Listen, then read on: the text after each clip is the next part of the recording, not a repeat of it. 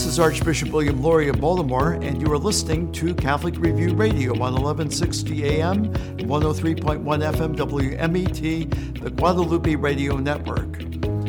Catholic Review Radio is a weekly radio program and podcast hosted by Catholic Review Media, the news operation of the Archdiocese of Baltimore.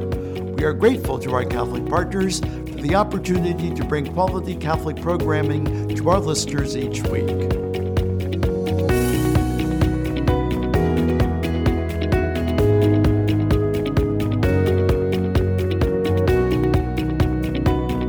This is Christopher Gunty of the Catholic Review. With us today on Catholic Review Radio is Catholic recording artist Maher. Matt is a 9-time Grammy nominee and 3-time Dove Award winner. He sang his song, Lord, I Need You, at World Youth Day in Rio de Janeiro, Brazil, for Pope Francis and 3 or 4 million people. Do yourself a favor and check that out on YouTube. Search for Maher World Youth Day 2013. That will move you, I'm telling you. But do that later, because right now we're going to talk with Matt. Welcome to the show, Matt. Hey, Chris, thanks for having me. Thanks. So your new album, Alive and Breathing, launched in February. What's been the reaction to that? And has the title cut with the hook, if you're still alive and breathing, praise the Lord, has that become kind of an unofficial anthem for this pandemic? For anyone that's heard it, I think the song has really ministered to him during this time. It feels very strange to have written a song a year ago with that line in it, and then a year later have it so recontextualized. I wrote the song. It was a bit of an anthem for me, just coming out of a long couple of years. My father had passed away. I think I was still grieving his loss. We had moved out of our house because we were renovating it, and we ended up having to knock down 90% of it. And there was kind of a time where I remember I was staring at the shell of what my house was, and remember thinking two things. I should probably be filming this for a reality TV show with Chip and Joanna Gaines. And then the second thing was, this feels like an allegory for a lot of my life right now. Felt like God was just sort of kind of taking things down to the studs, if you will. But sometimes that's what needs to happen in order for you to for things to be rebuilt stronger. There were structural problems with the house that we never knew about. There were fires that were never reported, and so I kind of was looking at my life as sort of being this thing where God was just doing a lot of interior work. And so that song became, just kind of an anthem for me. A friend of mine, I said it this way, he said, sometimes in life you find yourself in a hole and you got to sing your way out. Fast forward a year later, the album's finally out. It's a hybrid album of songs that we recorded on the road and new material. And yeah, I think the song is sort of, it's a reminder to people that praise, the Hebrew word for praise, has 7 different definitions, and every one fits a different context of the human condition. So praise is not something that just happens on the mountaintop when life is great. And it's not a form of distraction or a way around our problems. It's the way through them. So yeah, I think the song's been received well, yeah. And I know that there are people who are dealing with cancer and surviving cancer also have seen that as kind of an anthem. I saw a clip of you with somebody in a radio station who had this had become her personal anthem like it is for you. Do you find that then touches your heart to know that is really getting to other people that same way? Absolutely. I'm a Hep C survivor. I had Hep C for 27 years and got cured in 2015. So the idea of having any sort of chronic health condition and have it sort of the shadow of it loom over you, I understand what that feels like on a very human level, and like on a psychological level, on a spiritual level, and also the opportunity, I think, because of the redemptive work of Jesus. This sounds weird to say, but the gift that it can still be, God is working all things together for our good. So even something like disease, even this pandemic, there are so many stories, and I think there will continue to be, that even in the midst of so much tragedy and difficulty, that God is about a mighty work for our good. And you have to draw a line in the sand and sort of make those kinds of choices. You have to look at this. And, my sister-in-law, my brother's wife, she had stage 4 breast cancer 10 years ago. And so there are these moments where you have to look at this and you have to make a decision, is God using this somehow still for my good? Do I believe that? And I think that's where, that's why hope is a theological virtue, and a very important one. Yeah. One of the songs on Alive and Breathing is White Flag. That was one of the ones that was recorded live, like you're talking about. And you talk about surrendering to the Lord. That's your white flag there. I remember a few years ago seeing the movie Bruce Almighty. And Bruce, who is, kind of playing God at this point, just realizes he's not in charge. And there's this great scene where he just opens up and he says to God, I surrender to you. And I was amazed to see that in a basically a Hollywood comedy movie, but because it was such a profound statement. Do you find that surrender to be difficult, surrender to God? Yes, extremely. I feel like an actor sometimes in a movie where it's like you do a scene and they're like, cut, okay, do it again. We didn't quite get it right. There's something wrong with the lighting, or there's just your performance was a little flat. And sometimes I feel like that's what the daily surrender of a Christian must look like to God. Keep trying, you'll get it right sometime. It's like we're stuck in Groundhog Day. So I think, the reality of how surrender becomes so clearly defined in specific moments and instances in our life. And I almost feel like you have the memory of those to give you encouragement to keep going. But then they also sort of stand, I think, as a testimony to your own hypocrisy or your own humanity, when you find yourself just enmeshed in failure, and they sort of stand there and you're kind of staring at it and going, well, I guess I didn't mean it. But I think what you do is you sort of arrive at the fact that you're like, I meant it then. And that's all that I had. All I had was the moment of now. And so in this now I surrender. And that's why surrender needs to be daily, because my surrender in the past, I'm not Christ. So my sacrifices don't cover for all of eternity. Good point. You know what I mean? They are temporal. And so, they need to be daily. Yeah. Yeah. And I think we find the same thing. Trusting in divine providence is a really hard thing to do. Where does the inspiration for your songs come from? And how much does scripture play into your compositions? I'd say they come from a life of faith that is rooted in the liturgical and sacramental reality of the church. That's who I am. That's where I found myself the most, was, and specifically, after being in parish ministry at a parish for 13 years, and sort of being enmeshed in community and everything that comes with community, because it's not perfect. So I would say that now that over time, stepping as a single adult into the vocation of marriage, and now 3 kids, and trying to live that out and raise my kids in the beauty and tradition of the faith, having to explain things to them, having to, give grace to my wife and her to me, that sort of daily crucible of family, I feel like now is sort of it's the fallowed ground that stuff doesn't grow, and then you got to kind of till the soil, and then stuff starts growing again. And that's where a lot of song ideas, I think, come from, is being in right relationship and putting those first. And then I studied music for 9 years in college or something. So all that, you got the theory down. All that groundwork's there, and it's there. And you do need to practice, but that part not nearly as important to my creativity or my sanity, or my health and well-being as spiritual life. So, that's how songs come when I'm sort of focused on when the main thing's the main thing. Mm-hmm. That's good. And it sounds like things have changed over the years as you've gone from parish ministry to being on the road and a single guy and that. So it sounds like that's all been in development, and we see all of that in your life of faith and that comes out in your songs. Oh, thank you very much. Yeah, and it does. It changes over the years for sure. Yeah. Well, after the break, we're going to talk some more with contemporary Christian music artist Matt Maher. This is Chris Gunty for Catholic Review Radio.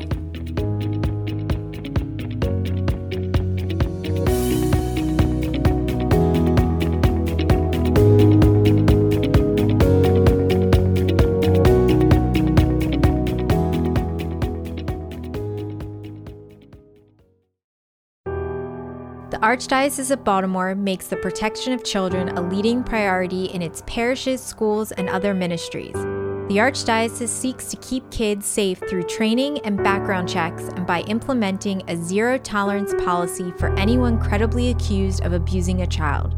For more information about the Archdiocese's efforts to keep our children safe, please visit www.archbalt.org/accountability. News from the Archdiocese of Baltimore and around the world from the Catholic Review. Our series of exclusive online articles on the 5 men who will be ordained to the priesthood for the Archdiocese of Baltimore August 22nd continues with a profile of Deacon Brendan Fitzgerald. His eclectic background includes being an accomplished speech and debate competitor in high school, immersion in the Spanish language in both Guatemala and Colombia, and years spent working in the seafood business that were mixed into his undergraduate studies at Loyola University, Maryland. Baltimoreans, meanwhile, are mourning the death of Monsignor Art Bastris, the retired pastor of the National Shrine of St. Alphonsus Liguori. The historic church is home to Baltimore's Lithuanian community, and, on his watch, to the Tridentine Rite Mass, better known as the traditional Latin Mass. Monsignor Bastris, 93 at his death, was a priest for almost 70 years. Baltimore has not been immune to the protests that have racked the nation this summer, as July 4th saw a statue of Christopher Columbus toppled and thrown into the inner harbor. Read about how members of St. Leo the Great, a parish in nearby Little Italy, were among the members of Baltimore's Italian-American community who salvaged the broken statue and their plans to reproduce it in a more secure location, perhaps on parish grounds. Baltimore's Department of Catholic Schools is doing something about the so-called summer slide in retention, one that may have been exacerbated by the coronavirus pandemic. Read about how approximately 800 students are taking advantage of a summer learning portal, a 6-week online program focusing on English, language arts, and mathematics. Find these stories and more from the team that won Maryland, Delaware, D.C. Press Association News Organization of the Year for a second straight year at catholicreview.org. You can also subscribe to our e-newsletter by texting C, that's the letter C, R, the letter R, media to 84576. From the newsroom of the Catholic Review, this is Paul McMullen, Managing Editor. You are listening to Catholic Review Radio on 1160 AM and 103.1 FM WMET, the Guadalupe Radio Network.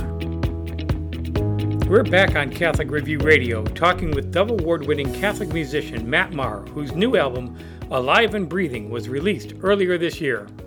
Now, just to be honest with our listeners, I've known Matt since before he got famous, when he was one of the music ministers at St. Timothy Parish in Mesa, Arizona, almost 25 years ago, Matt, if you can remember that. In fact, if you listen carefully to Matt's first album, the end and the beginning, you might hear me in the big choir in the background there. That was a lot of fun. So how did you make that leap from parish music ministry to full-time ministry singing and playing in the, all around the country and the world and being based in Nashville? I mean, I don't know how I made it. I mean, I think I can look back and sort of see the steps of how it happened. I was graduated from college in '99. Was terrified of being a professional Christian, but I got offered health insurance. And so I just thought I'll try out full-time parish ministry. And I was very fortunate to be part of a very dynamic parish. And a lot of really great people, a lot of great mentors. And I really kind of sensed that this was where, God wanted me to be. In 2002, 2003, I was actually in the middle of interferon treatment for hep C. When I first kind of found out I had it, I was writing a lot of music. Just being in this community and having gifts and talents and wanting to use them for God. And we were writing songs. I was writing songs for liturgical use. And then I was just writing songs for just about life and relationships. And then we were having these kind of praise and worship nights with kids where we were, singing worship music and then having adoration of the Blessed Sacrament. And that opportunity of doing that, being part of something that was week in, week out like that, combined with, I think, being a jazz major in college and stuff, created the opportunity for a lot of song ideas to just sort of spontaneously come in the middle of leading prayer, leading worship. And I just started writing those. And then eventually one of them was Your Grace Is Enough. And Chris Tomlin heard that at a big youth workers convention in Phoenix in 2003. And I was asked to come play the song. And then Chris and his band were asked to back me up. So that's how Chris Tomlin and I met. And that was sort of, when he recorded that song, that was kind of the beginning of a pretty massive change. That album came out in 2004. And about a year and a half later was when I kind of sensed that I felt like God was opening a window and a doorway, if you will. And at the same time, I was doing a Bible study at our parish for the college group on John 17, which is Jesus's prayer for unity. And I realized two things. One, that I had never really paid much attention to that prayer, but it's one of the few prayers that Christ himself actually prays. And it's a really long one. Number two, I could help participate in agreeing with that prayer in my songwriting. And so that's what happened with Your Grace Is Enough, was I saw this opportunity to write songs that actually created common ground.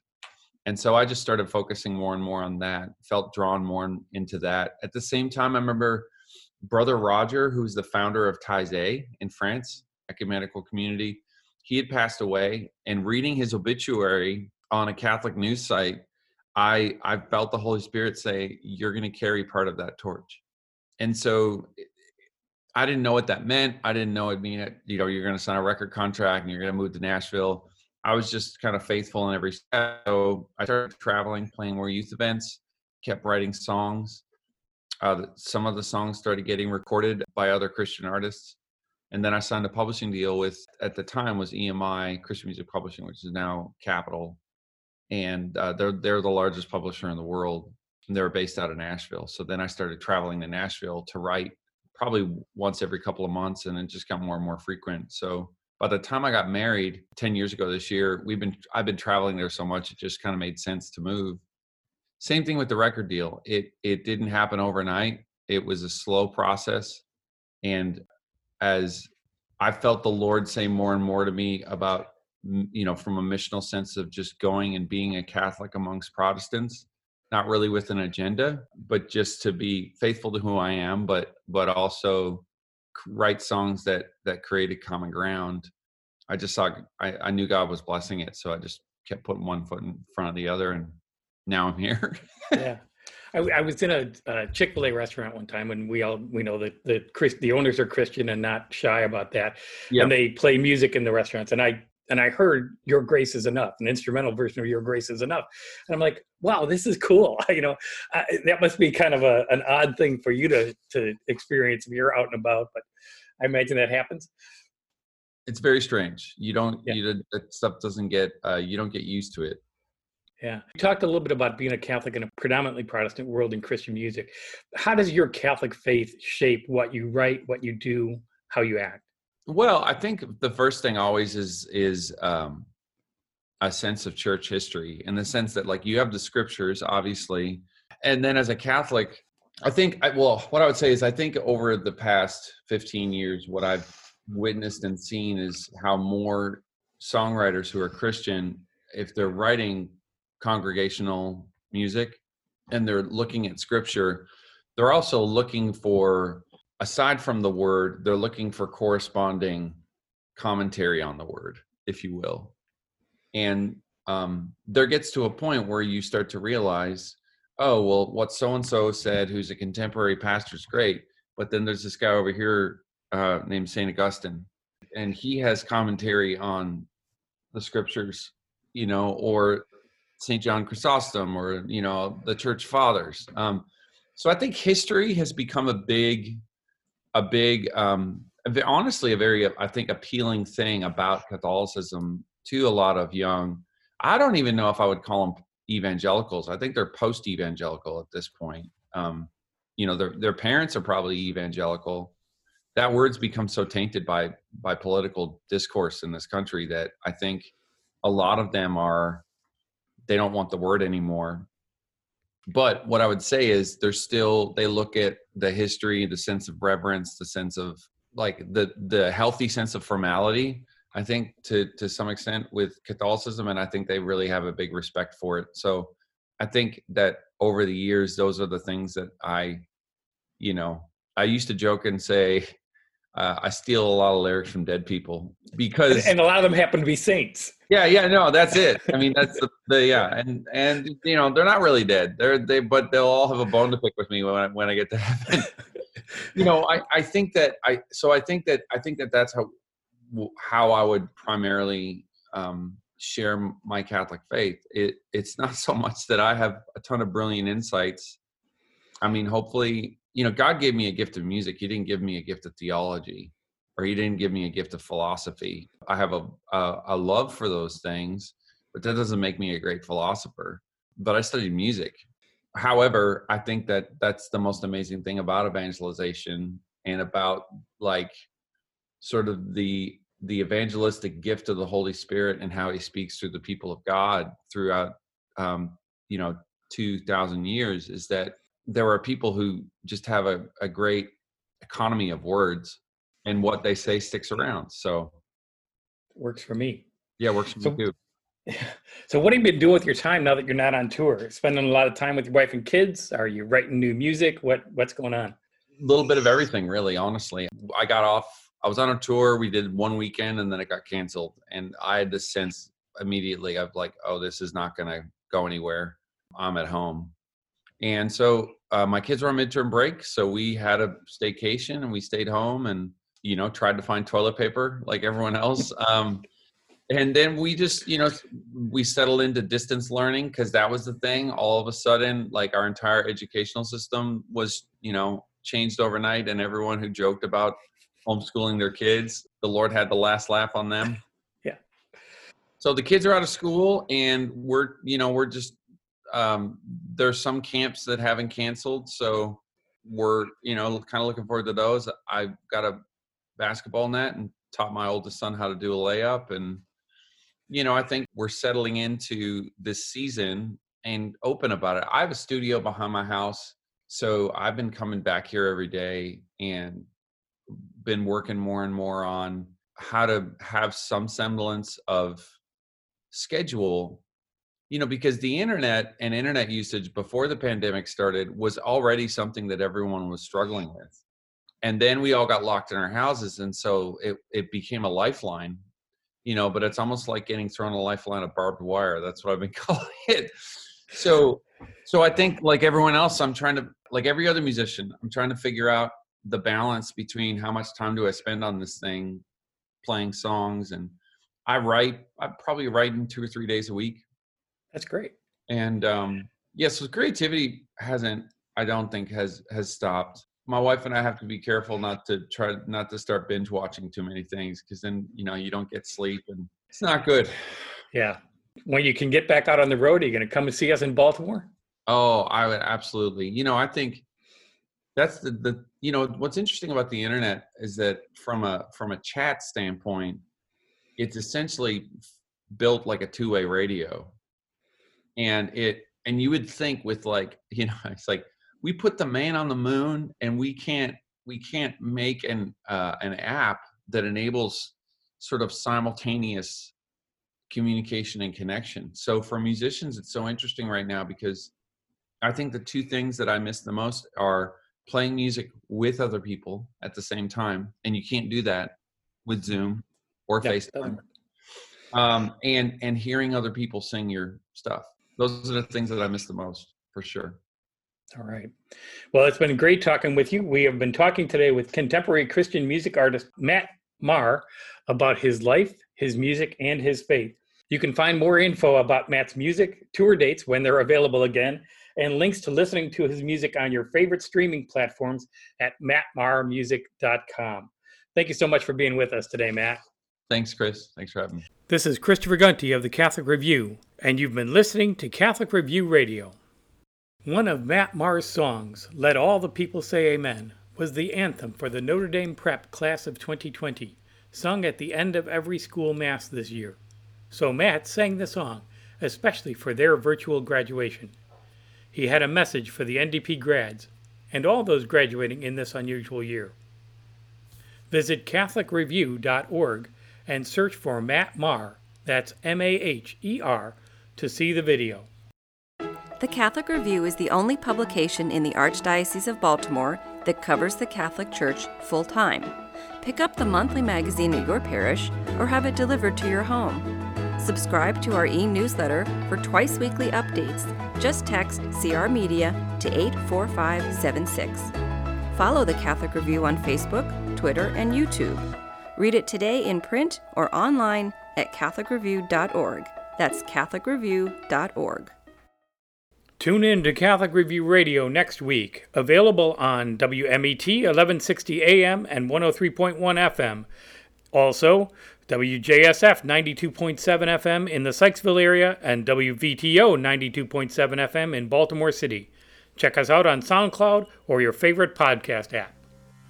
Thank you for joining us for this edition of Catholic Review Radio. As we prepare for the week ahead, let us do so in prayer together as one community of faith. Our Father, who art in heaven, hallowed be thy name. Thy kingdom come, thy will be done, on earth as it is in heaven.